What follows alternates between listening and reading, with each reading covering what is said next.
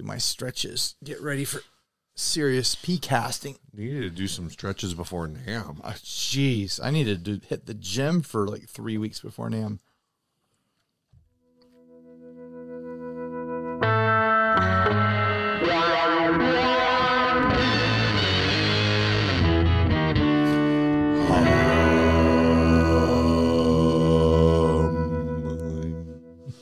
Another day is here, and you're ready for it. What to wear? Check. Breakfast, lunch, and dinner? Check. Planning for what's next and how to save for it? That's where Bank of America can help. For your financial to-dos, Bank of America has experts ready to help get you closer to your goals.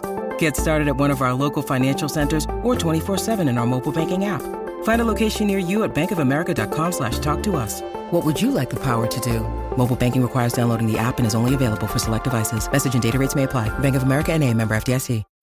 When you need mealtime inspiration, it's worth shopping Kroger, where you'll find over 30,000 mouth-watering choices that excite your inner foodie. And no matter what tasty choice you make, you'll enjoy our everyday low prices, plus extra ways to save, like digital coupons worth over $600 each week. You can also save up to $1 off per gallon at the pump with fuel points. More savings and more inspiring flavors make shopping Kroger worth it every time. Kroger, fresh for everyone. Fuel restrictions apply. Hey, everyone. My name is Ryan. And my name is Steve, and this is 60 Cycle Hum, the guitar buying, selling, trading, modding, fixing, breaking, reviewing, playing podcast. You said that with so much whimsy in your voice, Steve. Dude, I'm so tired. Yo, dude, same. We'll get to that later on in the episode. But first... This first ad was sent by Ed Pandiskia. Yeah, that's got to be the correct pronunciation, and I'm not going to even try to correct you because I've got nothing. Scalloped guitar custom finish, Floyd Rose missing screw, neck screw, locking nut screw, tuner washer. That's missing a few things. GFS Filtertron and Charlie Christian. Okay. Custom guitar scalloped. This guitar has so many different parts from so many different things, and I don't think any of it fits together correctly. What is that the way Floyd Roses are supposed to be strung? I've never tried to I know some of them have the double ball end. Some people do that. Mm-hmm. I didn't even look that close at this. Oh my gosh. These are vintage style tuners. Yeah, they're split top tuners, and they, okay. All right. I didn't even look this close at it until just now. Let's describe what we're looking at here for the audio podcast listeners, and everyone who's watching the video obviously can see the pictures. We've got what looks like an ESP body. Yeah, some kind of bolt-on ESP Viper. Yeah, a Viper body, so an SG style body that looks like it's been sprayed with a brownish rhino liner. Yeah, like a truck bed liner. Yep. It is chunky and thick. It looks like a piece of like fake rock that you'd see at an amusement park or something like that. So we're already off to the races with the nonsense here. Then it's got a Gretsch Filtertron. Is that a Filtertron or is that a Dynasonic? It's a guitar fetish Tron. It's a G-Tron. So it's some kind of, they say it's a Filtertron. So that's in the bridge position. Yeah. Then in the neck position, that's the Charlie Christensen or whatever. Yeah, Charlie Christian pickup single coil. So of course this is the perfect pairing to put on a. Is that a parallelogram? The shape. Yeah, it's like a stretched. No, it's a stretched out hexagon. It's a stretched out hexagon, but I didn't know if it was so long if that would change it. But I guess that's not. It wouldn't. Parallelograms are four-sided always. Okay. All right. So that's not the end of the nonsense here. It's got a reverse headstock Kramer neck on it. Yep. A 24 fret reverse headstock maple fretboarded Kramer style neck. What do they call it? Banana. Is banana and hockey stick different? No, it's about the same. It's a banana hockey headstock. It's been scalloped because we're just going to keep adding details into this. is a scalloped neck because why not? And then it's got one of those Floyd roses that mounts on top of a Tune-O-Matic setup mounted to it. Oh, that's what's going on here. Right. It's one of those Floyds that is made to go on a Les Paul or is, an aftermarket add-on sort of thing. Gold hardware. It's all tarnished and grimy looking the way gold tends to. The bridge looks like it's crooked on the posts. I'm not totally sure. It might just be set up completely wrong. But, I mean, some of the strings are snapped and everything's all wonky. And there's just so much going on here. It's just so much. What did they want for this? Did we have definitely a price? crooked on the post. You don't, dude.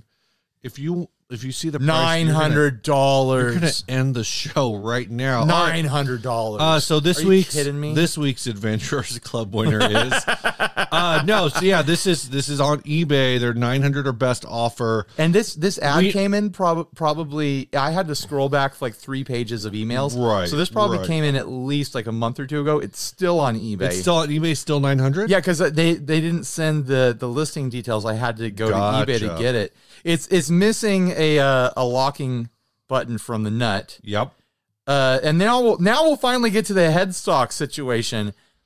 It's got vintage style split top tuners, and it's not uncommon for people who use Floyd's to reverse the direction of the string and put the ball on the tuner because it's just convenient, and then you trim it down when you get to the bridge to fit into where they clamp in. Okay.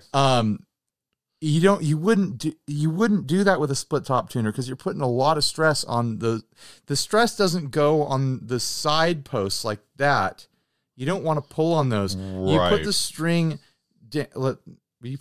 down into the middle, and the stress is pulling against the post, and the wines just happen to come out of that split top and then go down around it. So this is just begging for stress that doesn't need to happen on the side parts. So would parts. the proper way to do this be to like clip the ball ends off and then string it normally? Yes.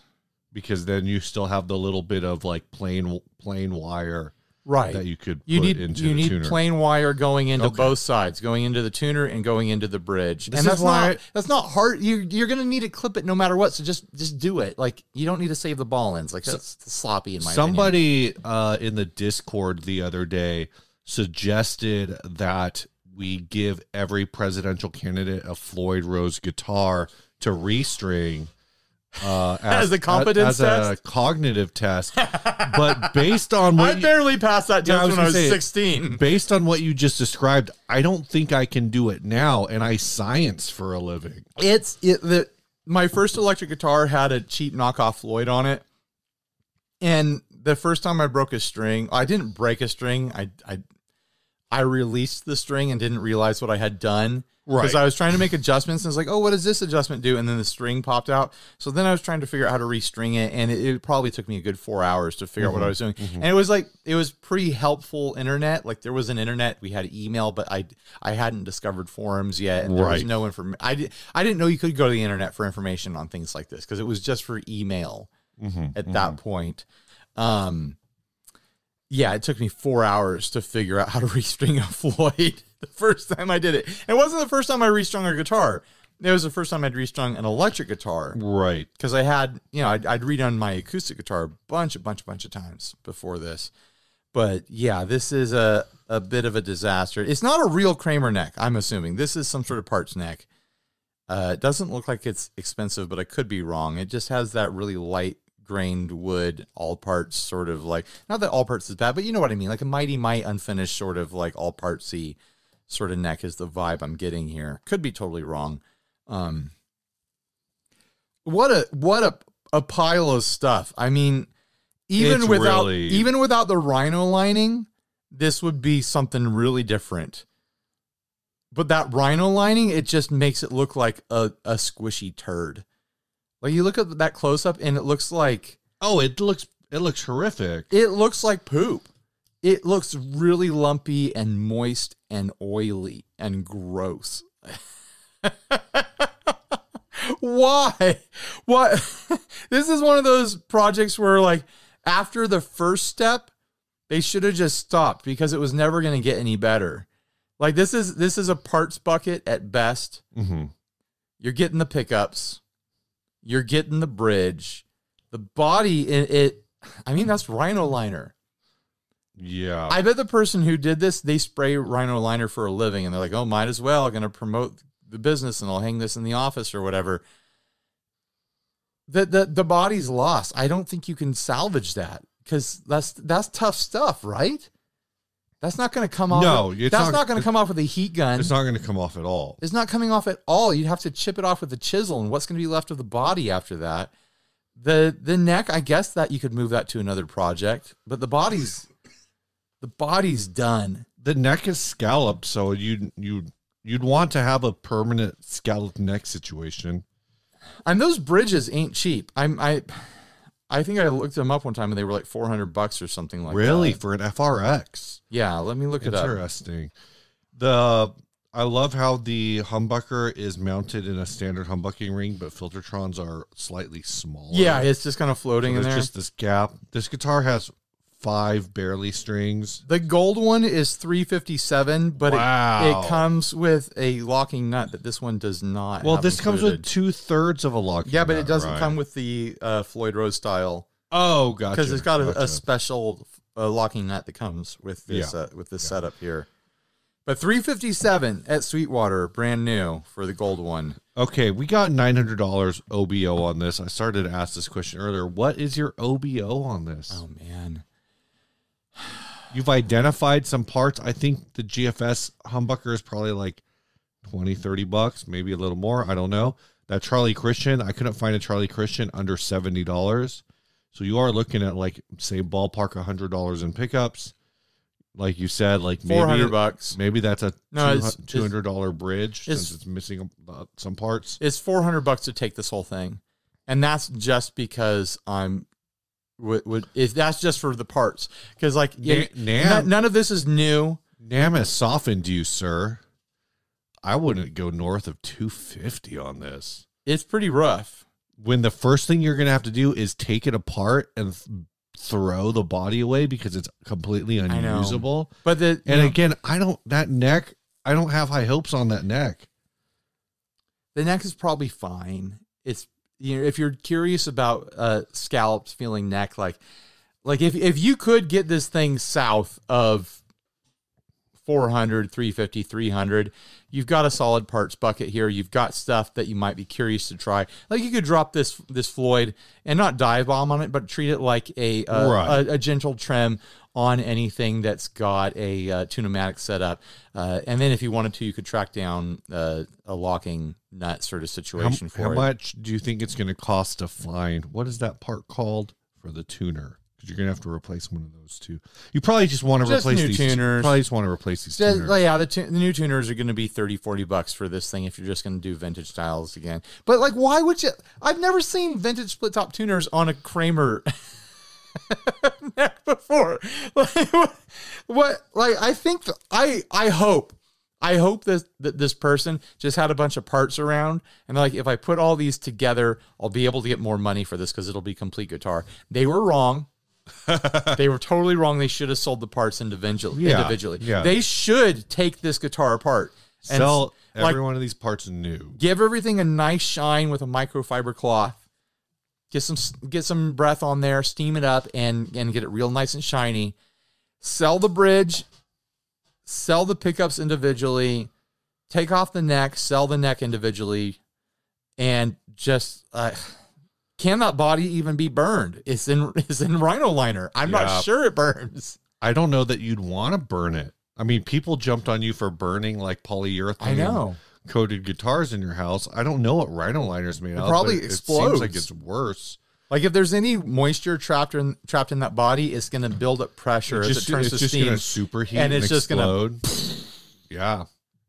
I mean, we're painting rhino liner like it's this indestructible material, but it's pretty tough. Once you take the pickups out, you assume that there's wood exposed underneath, so it could just burn from the inside out. And you'll be left with a shell. The question that we would have to determine is whether or not jet fuel melts a rhino liner. All right. Yeah, they should start making World Trade Centers out of rhino liner. Good idea, Steve. Thanks. I didn't know we were gearing On up it. for 9/11 jokes this episode. That was only one joke. All right. Okay. Well, I bet we can do more. Yeah, but like 9 to 11 jokes. That's a lot of jokes. Yeah. It's a lot of jokes. And we usually only run an hour. So Yeah. See. Ryan, we do have some folks who I do think are here for the jokes. There are Patreon supporters. that's true, Steve. At the $5 level, joining us this week is Michael Burke and Alex Holbert. Michael, are we related? And it's spelled differently. Oh, then we're not related. And at the $10 level, Rob George. So thanks to the three of you for joining. You'll see your names at the scroll at the end of the episode. And, we just got back from NAMM, which again, we'll talk about more later. But Listen to Steve's NAMM voice. But, my voice is healed, I think. Steve's is rough. Well, mine sounds like a permanent AM radio. I feel like Art Bell. You should talk about the sports. Yeah. Do some sports forecasting. Who's on first is taking a lead towards second. It's not forecasting because that's what they do for the sports, weather. It's just called sportscasting. Oh, it's just casting sports. Okay, Yeah, all right. sportscasting. Da-na-na, da-na-na, play-by-play. But we're going to get sued by ESPN now. Oh, because they're great. owned by Disney. We'll just take the episode down. Just cease and desist us, ESPN. Yeah. We just went to NAMM and got back, and of course the Patreon fund. It's actually more convoluted. The Patreon fund paid for the 50/50s that were just made, and then the profits from the 50/50s paid for NAMM. Yeah, And I that's still need to send you my Uber reimbursements. Yeah, that's sort of how it works. We took the profits from the 50/50 and we put it into the show budget, which we'll continue to do. But also, the Patreon funds goes into the show budget as well. So after doing that, we are in the black right now, which is nice. And that's thanks to you guys out there, those of you who support us on Patreon, and those of you who bought the 50/50 recently. There's going to be more of those coming, by the way. I don't know if there's a timeline on that quite yet, but they're going to come soon, this year at least. I'm hoping this season, this quarter. But yeah, the Patreons and the 50/50 funds, they paid for us to stay in an Airbnb for 3 nights, Something like that. I was in there 4 nights. Steve was in there 3 nights, I think. Yeah. We bought $160 worth of Mexican food to feed a bunch of other friends. Like Emily was there, Joe Braga was there, Yep. Mark Johnson was there. Mark Johnson was there, Philip Carter was there, Signal Path was there. Signal Path was- Ambient Endeavor. That was like one of the coolest things I think we've ever done at NAMM. It was a great hangout because we go out and just kind of we all try to get everyone to a restaurant. Yeah. And we were like, that's such a pain in the butt. Let's just get like a dozen people back at the Airbnb and we'll just have like a chill hangout. Yeah. We'll drink drinks, we'll eat food. Everyone will take Ubers in and out, stuff like that. And it worked out great. And you guys made it possible. And, you covered a bunch of other stuff, parking fees and things like that. So huge thanks. Parking. Yeah. I already factored in my parking. I'll send you all that Send stuff. me I all need your to send stuff. you all that Yeah. stuff. I know this trip cost us at least like $1,100, something like that. So thank you. Thank you, Patreons. You made it happen. This episode's also brought to you by Chase Bliss. Chase Bliss, no longer audio, just Chase Bliss. ChaseBliss.com. The way your voice sounds, it sounded like you glitched out. Chase Bliss audio. If it didn't hurt, I kind of would want my voice to always sound like this. People would be able to tell us apart. But more easily. but it does kind of hurt. Like Oh, it I'm hurts sorry. to laugh. Oh yeah, that sucks. But otherwise, it sounds really cool. So Chase Bliss Audio, Yeah, they sponsor the show. we actually got to sit down with Joel Yeah. for a little bit on Saturday. Yeah. Yeah, we went to the Effectors Market hangout that he does with a couple other builders, and it was good to catch up with Joel and give him big old bear hugs and stuff like that. And he was so excited to see us. And love those guys. Love Chase Bliss. It sounds like there's more stuff coming out in the near future. So you want to learn about that? Get on the mailing list. Get on their mailing list so you can find out what cool, crazy stuff Chase Bliss is cooking up. We don't know if it's going to be mainline or if it's going to be what I forget what they call their limited run. But the last time they did a limited run, they made enough for everybody who wanted one. Yeah. And if you want to get on, you want to know when that happens, you have to be on the mailing list. Otherwise, you're just going to be waiting for somebody to tell you on the internet. Also, I did mention this a couple months ago, but I did not. Well, I mentioned getting on the mailing list a couple months ago, but I didn't mention this on the show. They sold a bunch of B stock at the end of 2020 exclusively to people on the mailing list. You want to be on that mailing explicitly list. asked, like, hey, this is for the mailing list people, the people who read the mail, and because everyone, like, every once in a while, Joel writes stuff. Do you read mail? Get on the list. Get on the list. Just go do it. This next ad was sent by Cranslin. Yeah, it's just like his email address. He didn't sign with a name or anything like that. But this is fun because he's asking us for advice, Steve. Oh, good morning. Recent subscriber, and I enjoy your uploads and podcasts a great deal. Well, thank you. I thought you did a kick out of the valuable specimen I received for my birthday this year and hopefully give me your opinions. Either way, I'll continue to watch as you guys are great. My brother found this on Facebook Marketplace for $35. The gentleman selling it had won it in a drunken raffle binge at a company party and forgot about it for 2 years. I happen to love cheap guitars because there's so much less anxiety involved when you're modding them. I've already replaced the tuners. That was such a gross sound. With blacked out locking tuners with Graphtec string trees, and we'll be replacing the trem that sucks with a better blacked out one. I'm considering a couple other things, but wanted your take. I'm going to replace the cheap volume knob with a black metal speed knob, unless you have other thoughts. The nut looks to be cheap plastic as well. Would a Graphtec or Tusk nut work here? I'd also eventually like to replace the stock humbucker. Any recommendations for that? Keeping in mind, I'm leaning towards inexpensive to keep the spirit of the guitar alive. Well, to answer number 3, I did recently publish what I think was a really good video about the Gibson 1959 collector's humbucker. And yeah. I know you want to stay cheap, but... Well, you get that set, But why- and you get to split it in half, and now you get to put one in another guitar, and you get to spread it out a little bit better, you know? So it's a really good deal. It's only $500 a pickup, Right. and you get to play authentic on this this very odd This UVV. UVV. UV vodka. I don't remember if I've ever had UV vodka. I think, was that the stuff I brought over? No. That we were sponsored by like years ago? That weird, like, science vodka? I don't know. UV. That stuff was vodka. gross. It's this, they have like a very similar graphic going on, I don't think it's the same thing. but maybe it's not. Yeah, in the very early days of the show, Steve got lined up with this bottle of weird scientifically engineered vodka. What was it supposed to do? It's supposed to like minimize hangover or something like that? Yeah. Or it's supposed to protect your liver so you can drink more? Like it was this weird experiment, and it tasted really, really, they really had bad. replaced they had like basically spiked the vodka, for lack of a better term, with like anise and xylitol, I think. So it had this kind of bizarre like chewing gum sweetness aftertaste to it. Yeah. One time, our buddy Adam and I shot video for this company that had This isn't it. come up with a beer that glows under UV lights, under black lights, and the idea was to make beer that sold in like clubs and raves and stuff like that.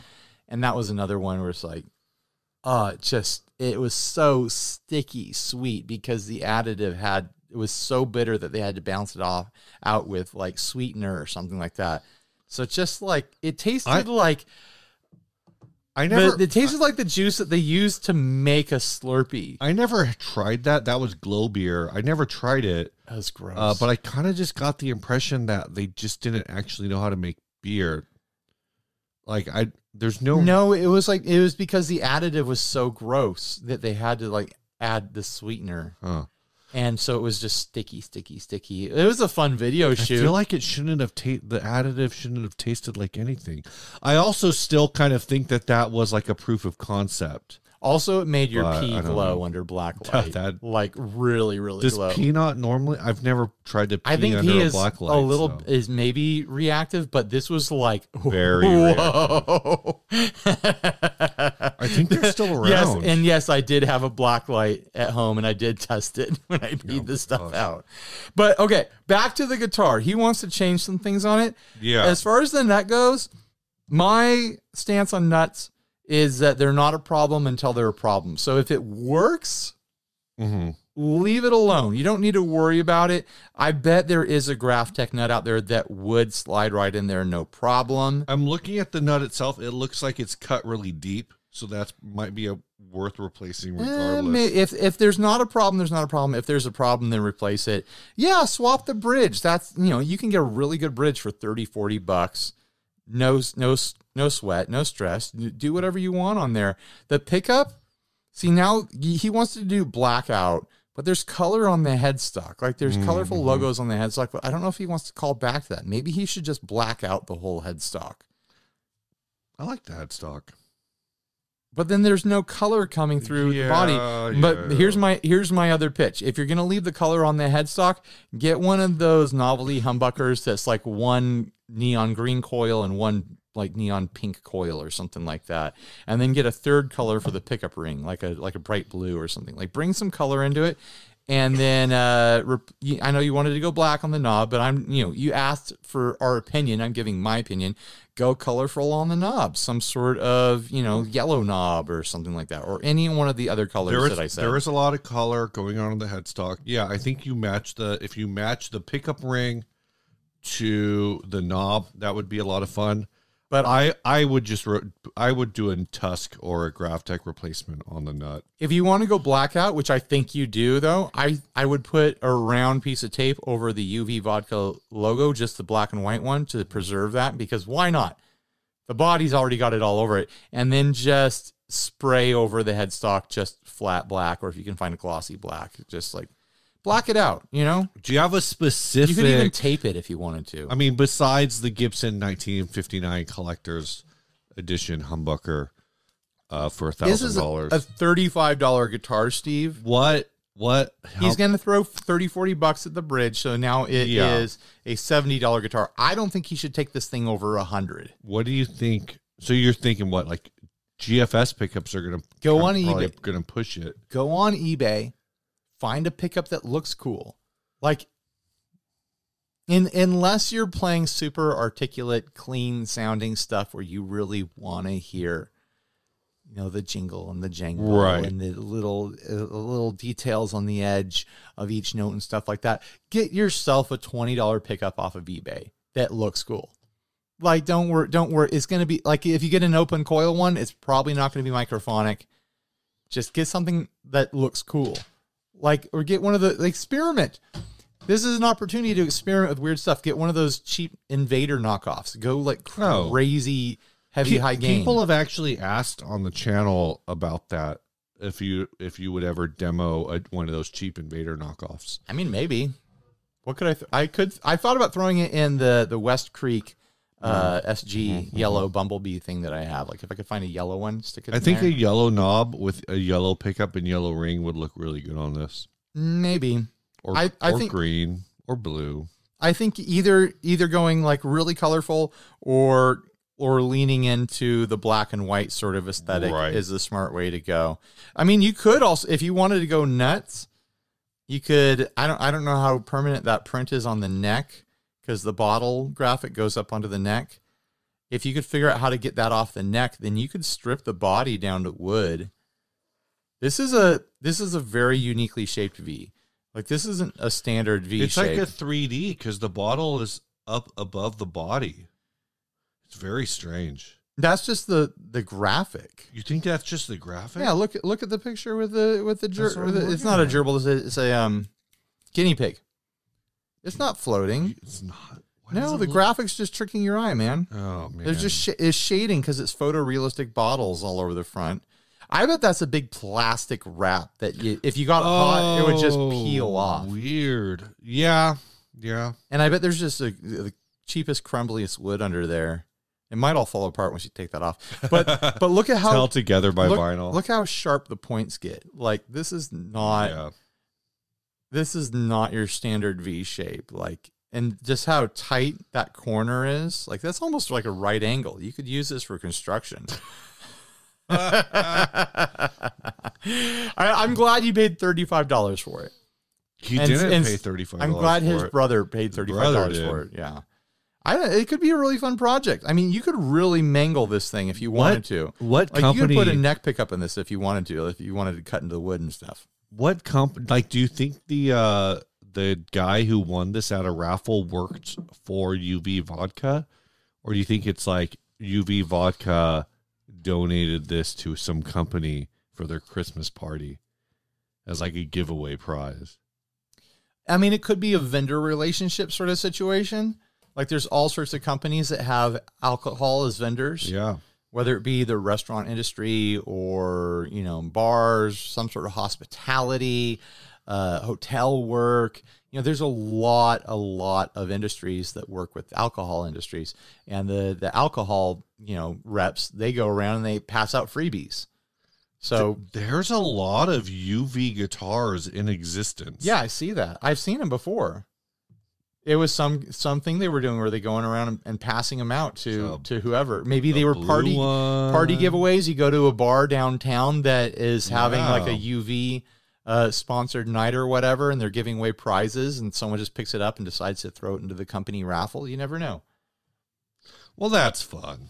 Yeah, I mean, like there's worse prizes to win in the world. Like there's dumb prizes you could get at your company Christmas party or whatever. Like this is kind of fun. Or you could get 2 straps and a pack of guitar strings. Now, if I was at a company Christmas party and this was given to me as a prize, I would use that as an opportunity to like lean into the excitement of the moment and the festivities of the moment, and then I'd smash it into a table. Oh, you'd smash it into a table. I'd be like, I got a flying V here. It's vodka themed. I'm high on the show here. It's a company Christmas party. The boss's wife is right over there. Smash it into the champagne tower. Rock and roll. Are you trying to impress the boss's? Happy New Year. Are you trying to hook up with the boss's wife? Is that what? I'm just trying to make stories, man. I'm just trying to be unforgettable. I'm going to smash this guitar, and the boss's hot wife is going to she doesn't even have to be hot. It's just the boss's wife will realize how much more rock and roll I am than the boss. But you know what? When the application said we're looking for a team of rock stars, I took it seriously. You know? They're gonna pull you into HR like the week after New Year's, and you're gonna be like, "We need to talk about the Christmas party." It's like, what? In the listing, it said you wanted to build a team of rock stars, and as far as I can tell, I'm the only one pulling my weight. Right. What everyone else is slacking off around here. I've been doing rock star stuff every day, not just at the Christmas party. Every day. Yeah. You go look in my drawer; it's all green M&Ms in there. I hired a roadie to help me out at work. I don't see anyone else hiring roadies here at this office job. So yeah. Right. I demand a raise. Yes, Steve. What's new? We're going to talk about all that as the topic. So why even bother? Do you have something pressing and new to talk about? No. Actually, I don't. But I can tell you that this episode is brought to you by Stringjoy. And we found out a thing at NAMM. We asked Scott, like I told you all I would, what's up with these enamel strings? Ryan keeps saying they're made out of teeth. And I was like, that can't be right. I didn't say they're made out of teeth. I said they're coated with teeth. Coated with teeth. And Scott said, yeah, that's what they're coated with. We get like baby teeth. Yeah. Like that's what your parents do with your teeth. Yeah, when your teeth fell out when you were a kid, not a baby because babies don't have teeth, but they call them your baby teeth. Yeah. When your parents harvested your baby teeth when they fell out, they saved them, and then there was an ad in the newspaper that Stringjoy put out asking for all your baby teeth. And they paid good money for them, and they ground them all up into a fine powder, and they coated their orbiter strings with them. And that's why they have this enamel coating on there, and that's why they feel like teeth. So you heard it here first. Stringjoy orbiter strings are coated in human baby teeth dust. Go check them out. Use the link down below and use code HUM at checkout to save 10% on your order. Let's talk about NAMM. Let's get over to that folder that we put together, if I can find it. We got to clear out some of these folders. This is getting ridiculous. So let's just chat about NAMM before we even look at the pictures. I can say without a doubt that this was like the most physically exhausting, taxing, assaulting NAMM I've ever experienced so far. Yeah. And I don't know if it's just because I'm older now or just because we had a COVID year and then we didn't even skip a year, did we? No, we did. There was no 2021. Okay, so there's 2022 and 2020. Okay. Yeah. So we skipped a year, then we had 2 really like light, easy years. There was the June NAMM and then the April NAMM. So I've aged 3 or 4 years since the last proper NAMM. Correct. And my body was not ready, and it just destroyed me. I was a wreck all of NAMM. I got home Sunday night. I sat on the couch. I didn't even get sick, and I was destroyed. I started watching some movie. I don't remember which one. Mm-hmm. I got like halfway through it. I needed to do something, so I went to get up off the couch. I bet it was Highlander. Yeah, probably. And I felt like I must have like done a really intense workout that morning. Like that's how I didn't. When I tried to get off the couch, every single muscle hurt. I have not felt like that in years. I felt like day one, I felt like I was lost in the desert. Like, my legs hurt, my feet hurt, my back hurt. I was exhausted. I was overwhelmed by the noises and the texture of the air, and my eyes hurt and stung. Did you? Like, it was so abrasive. I have heard that I've heard multiple people say that they basically saw no noise citations issued. I can believe that. Do you think that this NAMM was louder than previous NAMMs? No, I think the volume was the same. If anything, it probably is still, NAMM is still not at full strength. Yeah. Like I've been saying that the guitar section, Hall D, it is still at like 60 to 70% of normal. Yeah. But NAMM as a whole is probably closer to 40 to 50% across the board. I think I agree, and I think part of that is I do think we've come a long way in terms of, well, one, like you said, there's still fewer booths in the guitar space. Two, I think it's a lot more common for booths to have headphone amps. Yeah. There weren't like a ton, there were definitely some like big amp vendors, but I think they were pretty well spread out. Listen, NAMM would be loud if there wasn't musical instruments there. Just from everyone talking loud. Like you get in a space like that, there's only so much air, and everyone is moving it with their voices and their foot traffic and everything, and a room like that just gets loud. But then you add in guitar amps and basses and trumpets and drums and DJ stuff and everything else that's going on. There are quiet pockets of NAMM, but if you get around anywhere where like the stuff is happening, the bathroom is quiet. Bathroom is a nice retreat, but sticky and slippery. I think the loudest sound I heard on the NAMM floor at any point was was walking by a guy who had just like unboxed a trumpet and was gonna like put it through its paces. Right. And as I walked past him, he was like, "Brr," and I was like, Jesus, dude, like it's not real. It's not about peak volume. It's about like you're constantly at the high end of mid-level volume. Yeah. And it is just this staticky noise that gets into your bone marrow. And it's like you go like the thing that I experience every time I drive home from NAMM is, we're an hour and a half drive away. Not me. You're an hour drive. I'm an hour drive. Yeah. Suck it, loser. Get in the car. You leave NAMM. Get in the car, you start driving, you get on the freeway, and it's just this hour and a half long cruise where I don't even turn on the radio. Right. And just the sounds of the road are so quiet in comparison, it just feels like you're drifting in silence. That's why I still had to listen to stuff on my drive home, because it was too quiet. Like it was freaking me out. Like, how people start going like loony bins inside of noise canceling rooms or whatever. Yeah. Like that's kind of what it feels like, but you also don't want any sound anymore because you've just been like assaulted by it. And also we don't help ourselves because, this might be what we have to change in the future now that we're getting older.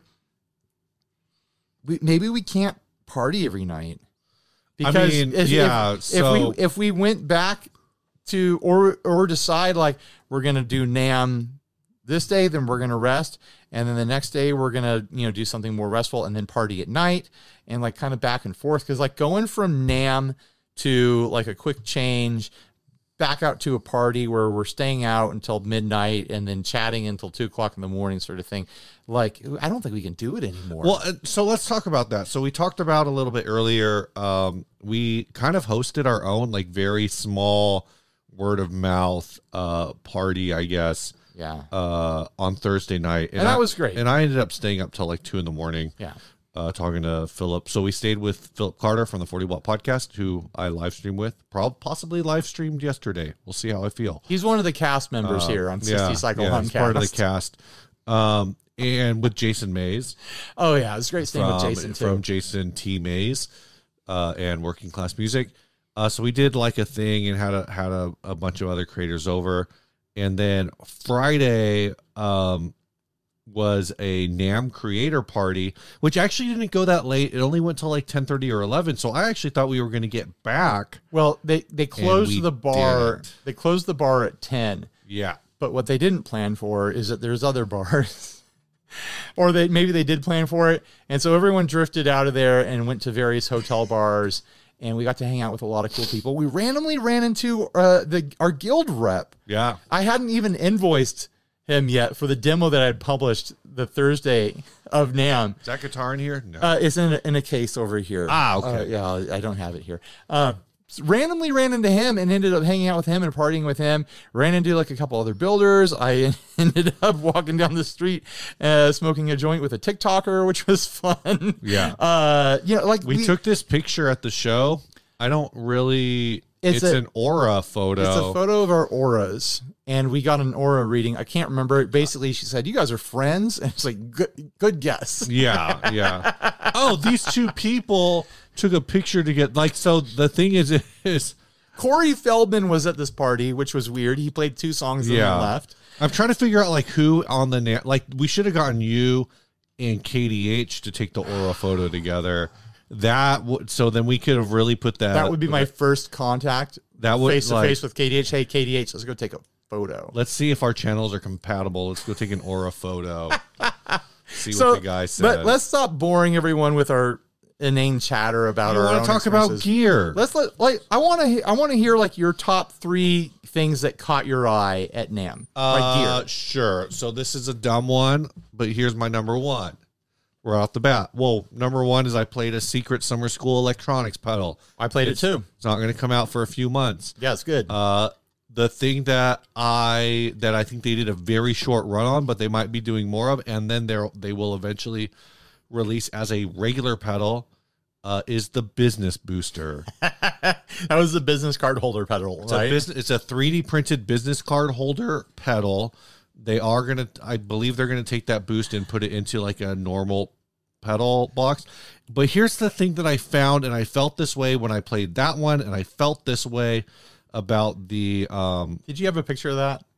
I don't. We'll have to ask Mark for a picture of that. And I felt this way about the Rare Buzzer boost that I own, which I did not play for like the first 3 years that I owned it, and I finally plugged it in. A good boost pedal is probably more than any other pedal. A good boost pedal is the type of pedal that makes me want to play guitar the most. All right. It's a weird thing, but I think a good boost pedal like is like a more betterer sort of a thing, right? It also exposes like all of my inadequacies, but it's one of those things where it's like I feel like more than any other type of pedal, a boost pedal, and then just like a and it makes it sound really cool. It makes it sound really good. Like, oh, that's why all these guys are boosting their dad licks. There you go. Because they sound cool. That's why Quans are so popular. It really is. Turn down the gain and turn it up. Just pump some preampy, boosty stuff into your signal. So offhand, I think that's my number 1. Is the business card holder. The business card, business boost from Summer School Electronics. I'm not going to order things in 1 to 3. I'm just going to mention 3 things. First of all, I had it in my head that I wanted to track down like an easy to play with like drum machine that I could incorporate into doing demos and stuff like that. Get some rhythm into the channel, and I ended up spending a bunch of time at the Stylophone booth. And the first day I was home, I ordered it. So I bought something that I tried at NAMM. NAMM was successful for Stylophone. They got my business. These things are $40. It's the Stylophone Beat, and I have just been having a blast off with this thing. You can like do little recordings.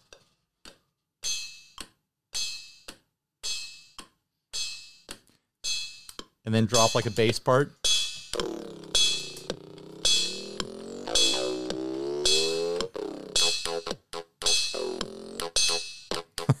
That's enough of that nonsense.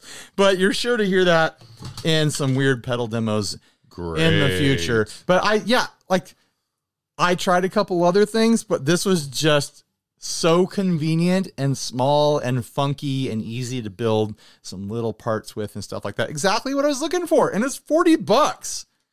So I'm stoked about that. Maybe it's going to be my entrance into modular synths, and this is going to turn into a synth channel, because every time I see synth channels pop up on YouTube, I'm like, wow, these guys look like they're making a lot of money and they get a lot of business. I think they get a lot of, I think it depends. I think they get a lot of views, but I think synth companies are less likely to work with creatives. You think so? You think they're I think the more picky? I think the units are so expensive.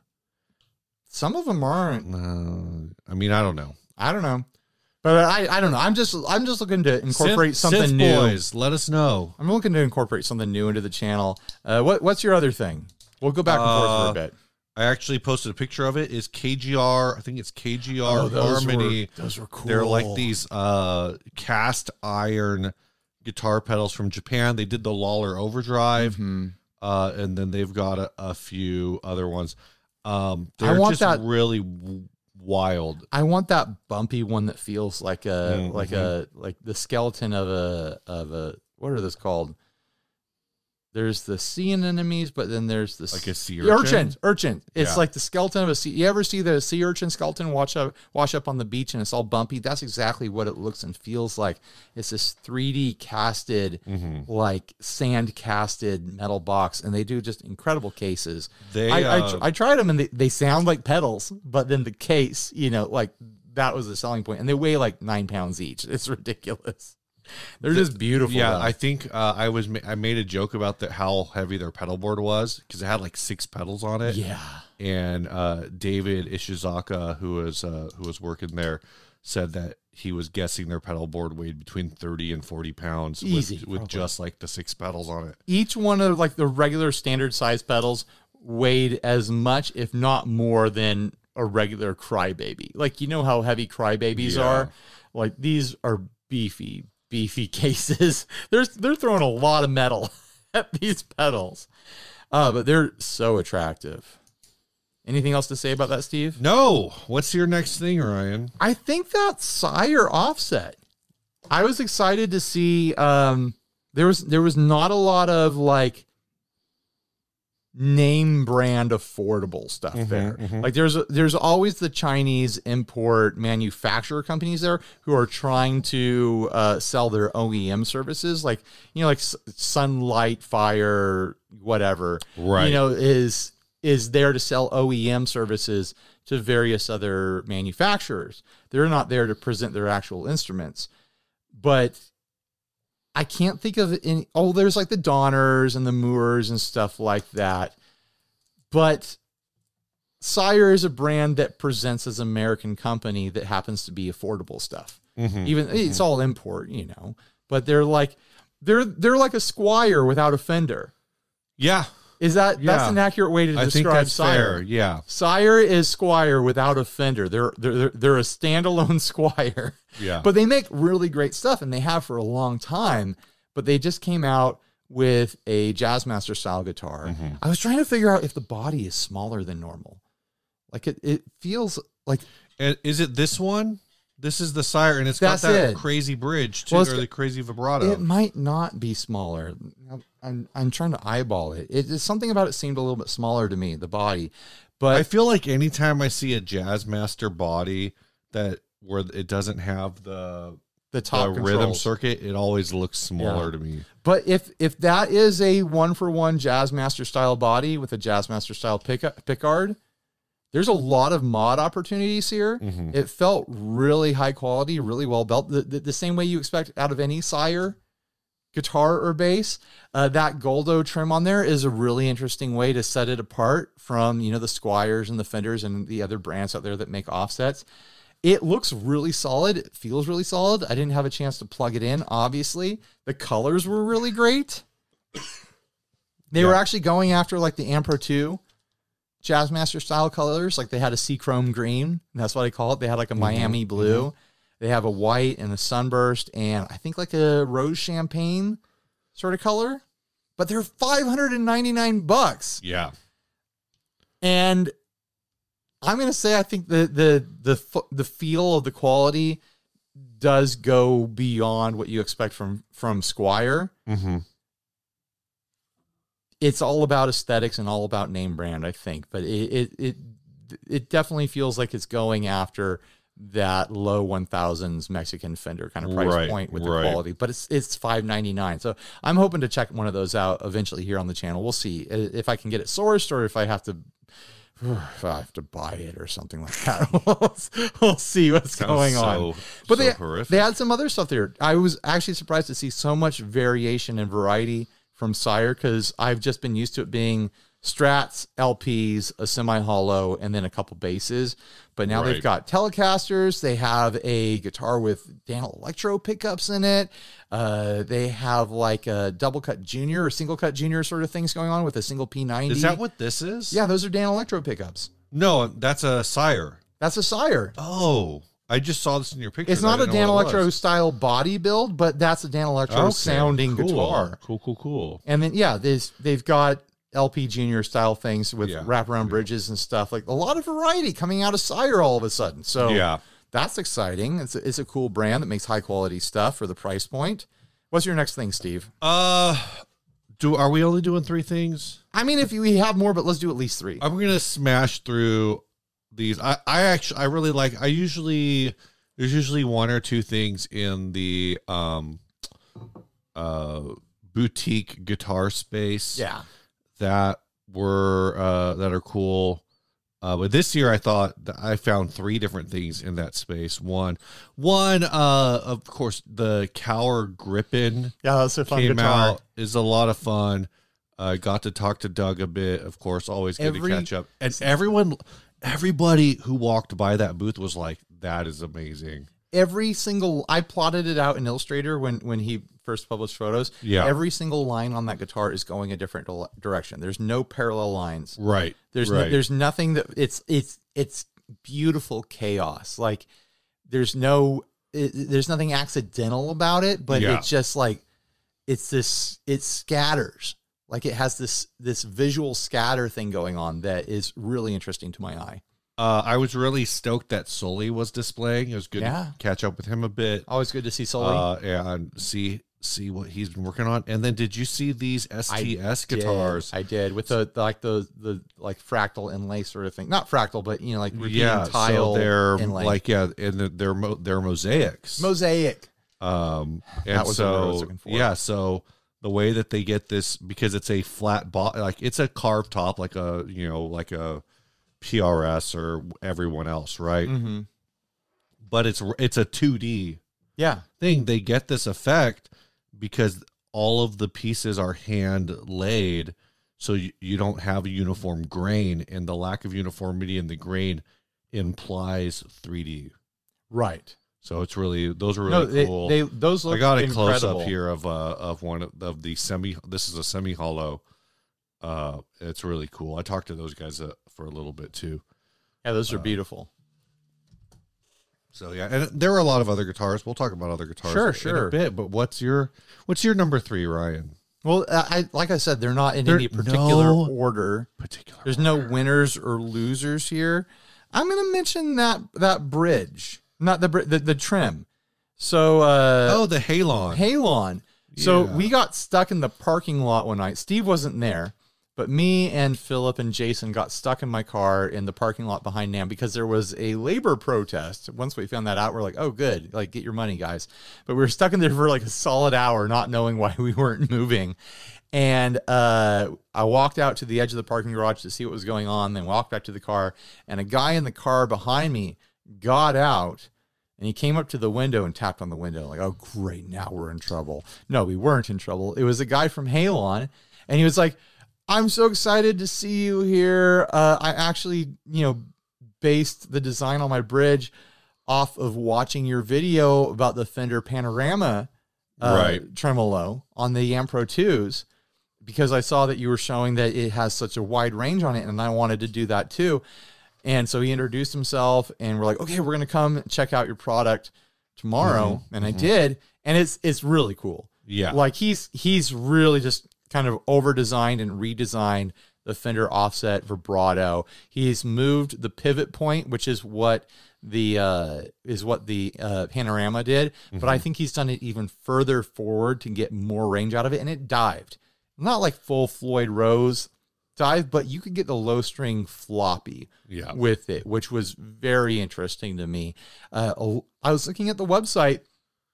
A lot of like tone material kind of interesting ideas going on there. Sure. With your order, you can mix and match the metal material of the plate and then the internals. So you could do steel with a brass internal and titanium, aluminum, so on and so on. Aluminium. So if you've got tone material theories and you want to put them to the test and you want to throw some money at this guy, you can do it with these vibrato units here.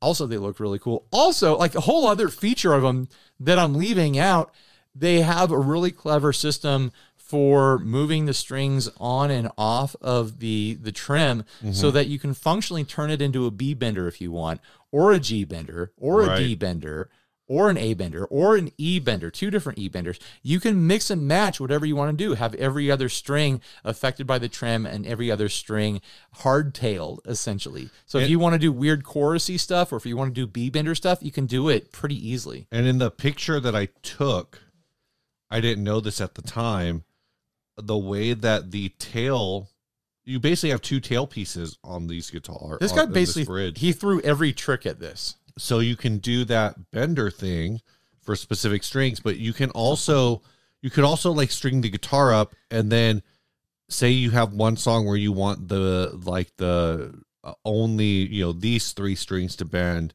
and then another song where you want these 3 to bend, or, some combination. You could detune your guitar and functionally restring it. Well, you wouldn't do it in a set. You could do it in a. It would take you a while. You could have a guitar tech do it in a set. Okay, but if you all you'd really need to do, the point is you don't need to restring it to change the loadout of what's being affected by the trim, because it's got a little keyhole that the ball end goes in. Right. So you can set it in there, and then you can pull it out and put it in the locking thing, and then tighten up the slack from the tuner. I'm sure everyone in our audience that plays live has a guitar tech that could do that for yeah, we all have guitar techs in that between are songs, ready to do major work on our guitars in between songs. No, Steve, that's not going to happen. That's a fantasy you're having.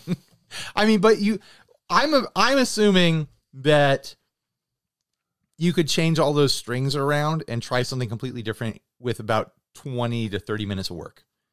But the point, I think less. But the point is, you're not going to have to sacrifice a set of strings, because with a different style loadout, you would have to completely pull the string to reset it, and you might lose the string in that. If you leave enough slack on the tuner, I think you could completely reconfigure all 6 strings in under 5 minutes. All 6 in 5 minutes. Yeah, because if I get one, and I'm going to try to get one, then maybe we'll time you. All you have to do is loosen the one and move it. Yeah, but then you have to retune and stuff. Yeah, just get a string. You got string. All right. Steve thinks he could do 5 minutes. All right. I don't think so. This fine product from this company that I'm not going to. I think you could move the strings around in 5 minutes, but I don't think you'd have the guitar playable in 5 minutes. I'm going to say at least 15 to 20. I don't know. All right. All right. What else do you think? What else would you need to do to get it playable? Yeah, because it's a floating trim, there's all this balancing stuff you have to do. You took the strings down to 0 tension, now you have to take them all the way up. I don't know. All right. I'd have to see it. He's got to see it in action. Got to see it in action. Yeah, I'm excited to get to try one here on a personal guitar, though. I'm going to see if I can get an order in or something like that. All right. They were like they're a European company. I think they were like They're Greek. They're Greek. Yeah. That's not Europe, right? It's still Europe. It's still Europe. So I was right. Yeah. Okay, I thought you were saying that's not Europe. No, They're I was Greek. saying I was adding specificity. So I don't know what they cost here in the States, but I think they were like 200 something euros. Oh, not bad. Yeah, not terrible. It's like mastery competitive, I'm pretty sure. Oh yeah, for sure. Is there anything else that we want to mention about NAMM? Not Revolta, Novo. Is it Novo? Novo or Revolta? Revolta is the one with Eastwood. But Novo has a new wiggle stick design. Oh.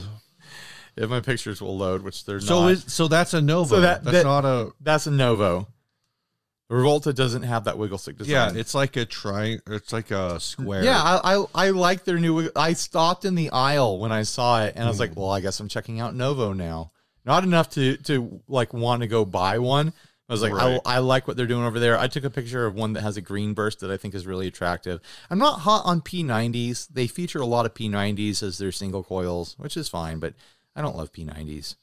I got to play a couple Alameda guitars for the first time. Oh yeah, Mel's guitars. I was great defeated in a dance off. I was extra. That was on Friday. I didn't know real it was coming. Worn out. I did not know it was coming. Mel told everyone he was but you. ready. Yeah, he had been practicing. He was ready to dance fight you. I think the guitar though that I actually spent the most time playing at NAMM was the Fellows guitar. I felt really bad because we somehow missed them for the surf guitar walkthrough. Yeah, there's a surf guitar. I know. Also, we didn't visit Chapman Guitars, which would have been fun. I didn't even know Chapman had a booth. He was there. I saw him. I saw Rob, but I didn't know that Chapman he has had a booth. I think we missed that aisle completely somehow. Or like a segment of an aisle. And I feel bad about missing Fellows guitars because he's a friend of ours. I don't feel bad about missing Chapman, but it would have been fun for the video. Well, you know what? If you guys are mad that we didn't see Chapman, go on to Chapman's YouTube channel and tell him to send his people over here to hate on us so we can get some subs. I don't think that's the way it works, Steve. Like, you don't get subs when Chapman's people hate you. You get subs when you hate Chapman. Like that, okay. That's how it works. We don't hate Chapman. We barely know him. Like, I don't know. Every year for NAMM, I go to the Balaguer booth. Every year they have cool stuff. Yeah, they had cool stuff. Look at this freaking offsetty hardtail blue sparkle.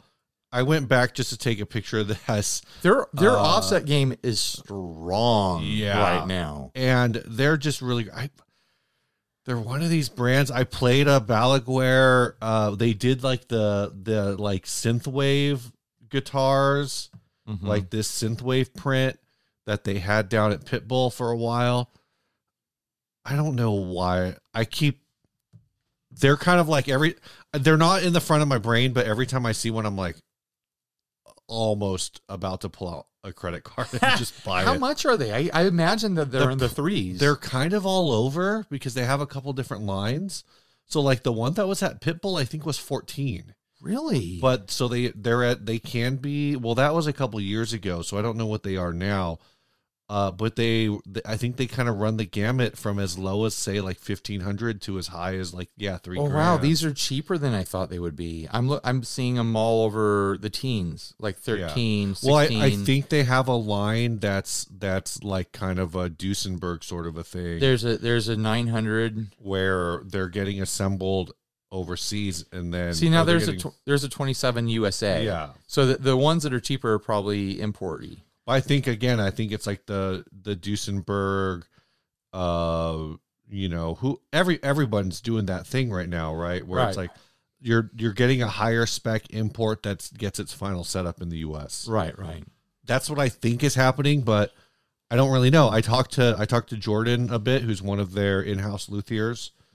We sat and had lunch sort of ish with Joe Balaguer, but we didn't really talk business. So that is business, though, to hang out and just talk with people and just be Yeah. social with people.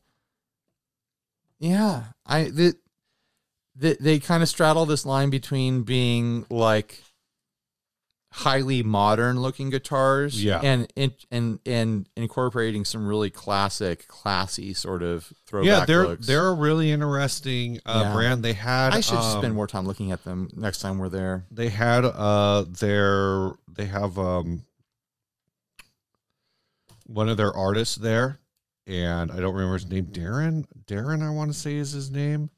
Well, I don't know. I know him from Tone Mob, and what I can say is, like you're saying, like they kind of run the gamut of being like very modern metal guitars to being like some vintage throwback. Because I listened to that dude's music and I was like, all right, I understand the competency here, but I will probably never listen to this again because it was way too heavy for me. If you have any questions about NAMM that you want answered, that's what the comment section is for, or jump on the Facebook group and Steve and I will answer whatever you want to know. You probably don't have questions about NAMM. It was loud. It was hard. There was cool people there. We had a great time, but we're also still exhausted the Wednesday after NAMM. So I was listening to a video on Mark Johnston's. Sorry, I'm making note to post it in the link. There's going to be a lot of links below to all these brands and stuff. Link-a-geddon down there. But I was watching a video where Mark Johnston with Ambient Endeavors and Signal Path were kind of doing a NAMM recap, and it was very low key, which is the opposite of our Thursday night hang. Mm-hmm. And one of the things that they said that is that now that you can pay, $150, I guess, and get a NAMM pass. Granted, you got to fly, you got to do whatever you got to do to get out there. It could be a neat little winter vacay for if you're like a real hardcore enthusiast. One of the things they said was interesting in that is we always talk about like how good the hangs are and whatever, and they are. Yeah. But I would rather go up and just do the parties. Yeah. Like at a certain point, like spend a day at NAMM, get a beat for what's going on, but then like kind of just chill out. Maybe that's what I'll do next year is just do half days on the floor. So I was going to say that too, is like do mornings. We were so tired and we didn't even go to NAMM on Saturday. I know. We just went to the Effectors Market. But even that started to get kind of nuts. Like it started to get packed out. out. But one of the things they were saying was how the NAMM after NAMM is a lot of fun, like the parties and stuff. Yeah. But those parties and those cool hangouts and whatever, they don't happen right now without NAMM. It's like they're not going to happen without NAMM. That's the central. Like no one else in North America necessarily is doing like a big music show where everybody, like, or not everybody, obviously, but so many people feel like they want to go do this thing. Here's my plan for next year's NAMM. What's your plan for? I'm locking it in, and then we'll move on to the last ad and get out of here. Forget showing up early. Forget trying to hustle. Like I filmed one video there. You had some video stuff you were doing. We don't need that's going to take some time to get out on my end, but it'll happen. We don't need to shoot a ton of content at NAMM anymore. We go to see and be seen and shake hands and smooch babies and go to after parties and stuff like that. Let's do the after parties, and then let's just sleep the next day. Wake up, have a nice breakfast with whoever we're staying with. If whoever we're staying with needs to hustle and get there, then they can do it. But we don't need to do that anymore. Right. Let's hang out, have scrambled eggs and bacon or whatever, drink some coffee, and then just Uber over there. Not even park. Okay. Like we'll get fanny packs to put our little recording rigs in. That's basically what I did. And we'll do half days. We won't worry about getting there at 9. We won't worry about doing a whole day. We'll show up half days and then go from there and go to like parties, and we'll cut off the mornings. Ryan, you were called out on Sunday. Why? Not to I don't think to your face, obviously. On Sunday, you woke up and you cooked eggs. Yeah. And on Saturday night, when we all went to bed, you said, "Hey guys, tomorrow let's just roll out whenever we roll out, and then we'll get in there. And then you got up and you made eggs, which was very appreciative. Everyone else was already awake. And then at like 8:50, you're like, all right, let's go. Everyone else was getting ready to go. I know. But it was just funny because I think everyone... Who called me out? I don't remember. It was either Philip or Jason. It just happened that way. No, I know. But I was just like, we were all just there. I know. It was just funny.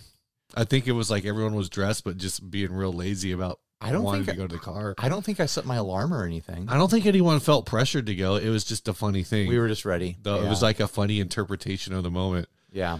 This last ad... I really feel like we do better business for ourselves at the after parties and socializing than we do on the floor. Like I think our real networking happens there. I think both are important. I think being on the floor and so, so you can talk about the floor at the after party. We don't need to be there all 9 hours. No. Or whatever. No, we don't. For 4 days. It was just a brutal experience. If you can plan out some very specific general content like you did with the Surf Guitars video, which you do every year. Every year, this second year in a row. Well, you did Gearfest too. Yeah. But I think like that sort of thing where you already know what you want to do, so you're not looking for any specific content. Again, echoing a thing from the Mark Johnston video that they said would be, so certain brands like Martin and Martin like is the one that hits heavy on it. But I think it would be good for brands to basically send out embargo information to media outlets like us ahead of the show. Because like one of the things that they could talk about in their video is Victory Amps had a new product. If you didn't go to the Victory Amps booth because you just figured it was like old product or you just weren't really thinking about it, like you can't make a point to go check out new product if you don't know it's there. So I don't think I've ever thought about Victory Amps. They're not on my radar. But I'm saying, any brand can do that, right? Any brand should be able to like email blast and say, hey, come, if you're a creator in this space, come check out new product X. You know what amp brand is on my radar though? What amp brand is on your radar? Rev, because I've got a new gold Western Tolex Rev D25 back there that they didn't want to take home apparently, and they let me take it home. So thank you, Rev. I've got a new amp combination in the works for demos. We've had 2 Princetons forever, and we're still gonna have 2 Princetons. But from time to time, I think I want to dabble in throwing some of my higher end amps in there. Not that Princeton's are low end. They're solid workhorse amps. But I've got the Tone King and I've got the Rev back there now. And I've got that Grand Dumble clone thing. Yeah. I'm thinking about calling that group of amps the Yacht Club. So stay tuned for that. I'm going to come up with a graphic or something like that. But sometimes I want to start using my fancy amps. Right. And, I want to lean into it. I know a lot of people out there are like, oh, this YouTuber only sounds like that because they're using blah, blah, blah amp and blah, blah, blah, blah mic and blah, blah, blah. So what? I got nice amps. I want to use them. Get over it. All right, let's do the last ad and then this last ad was sent by Joey Scar. It is a black 3-coil dual rail humbucker guitar pickup. There's also a white one. There's a white version of it. Yeah. Oh, there's a white version of it. This one's called a GM Stratobucker triple coil alnico rod and dual rail humbucker white. It's basically a single coil pickup at a 6.4 resistance and a hot rail at 15K, all on. Oh, it's okay. I see. The wiring is. I was trying to stare at the wiring and figure out how exactly this is going to work because it's got 5 cables. So I think it's just like a standard. So I think it is why my guess is that it's wired as if the hot rail or whatever rail pickup is not splittable. Right. So you've only got 2 wires for the hot rail, and you got 2 wires for the single coil, and then you have a bare ground wire. You have the bare ground. I wish you could split that hot rail, because that would give you a lot of possibilities. I mean, you could take it apart and figure out a way to split it if you really wanted to. I don't want to do that, but this is really interesting to me. It's probably a case of like too much. Sure. Like, it sounds good on paper, but like in execution, it's not going to do exactly what you want it to do. It is an Alnico single coil with Strat pole pieces. Yeah.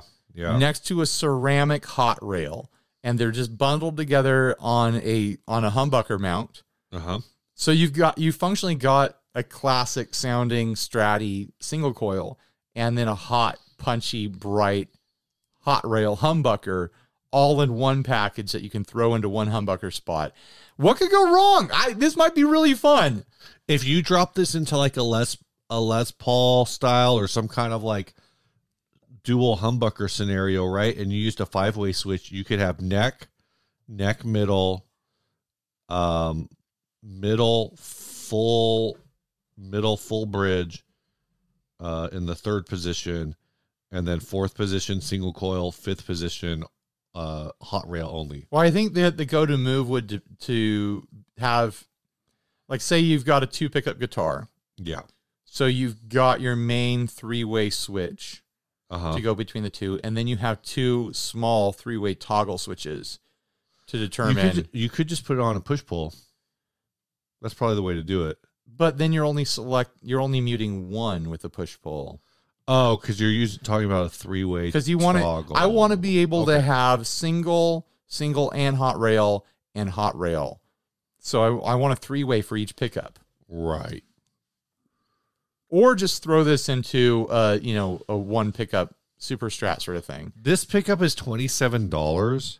Also, this other pickup is $43. I know. Well, one's on Reverb and one's on eBay. I think is what's going on. So, different sellers selling the same thing. Right. But they look like basically, I mean, they're basically I'm sure they're all thing. coming.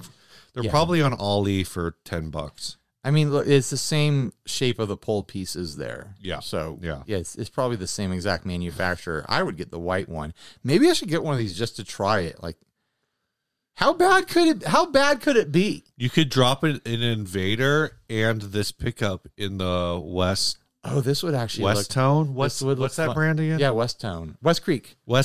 This would look kind of fun in the West Creek. Yeah. And I wanted to swap out the bridge because it is a little microphonic.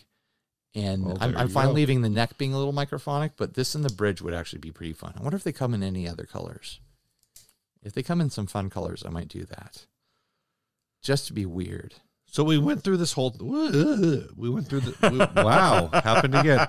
We went through this whole thing. Yeah. Adventurers Club. Is the Vodka V, is that Adventurers Club? You think that should be Adventurers Club eligible? I think the SG gets it. You think the SG gets it? Not so much. Vodka V is straight out. Yeah, I think the SG, just the moment that you start spraying Rhino liner on a guitar, like it's in the running, but then Kramer neck, split top tuners that are strung up wrong, a Floyd Rose for some, like there's a almost $400 Floyd Rose system thrown into the mix, and then like an off-brand Filtertron and the Charlie Christensen pickup in the neck. Is like there's just so much going on. Like, I just described parts from 5 different guitars, and they're all put into one, and there's also Rhino liner in the mix. Like that wins, in my opinion. So congratulations to Ed Pandicia. Congrats.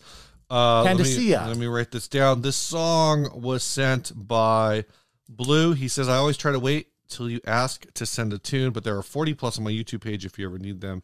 Some of them might even be listenable. You don't have to mention it, but this tune and the one my son did are included in a collection from independent folks and enthusiasts to raise money for kids' cancer help. Info there on the YouTube, which I, of course, will have a link to his page. He says, and as a gag to sort of make a little fun of a guitar player, I feel that does it. All the lead solo guitar is played on one string. Why is that a gag? What's wrong with that? All of my leads are played on one string. You just described Dick Dale. So, but this song is called 99, and I never connected to Bluetooth. I'll do it right now. I'm working on it.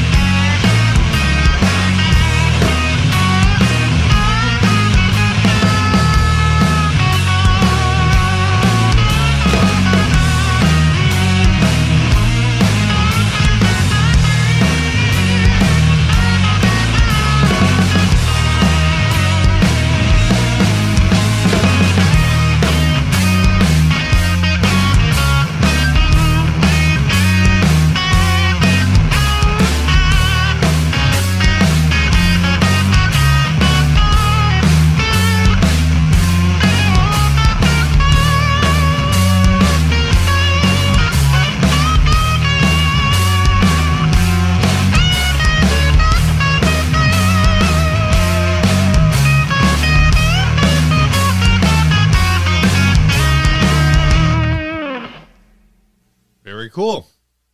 Like that. That's a groove. Yeah. Good job. All right. Bye, everybody. Thanks, Blue. Stay grounded.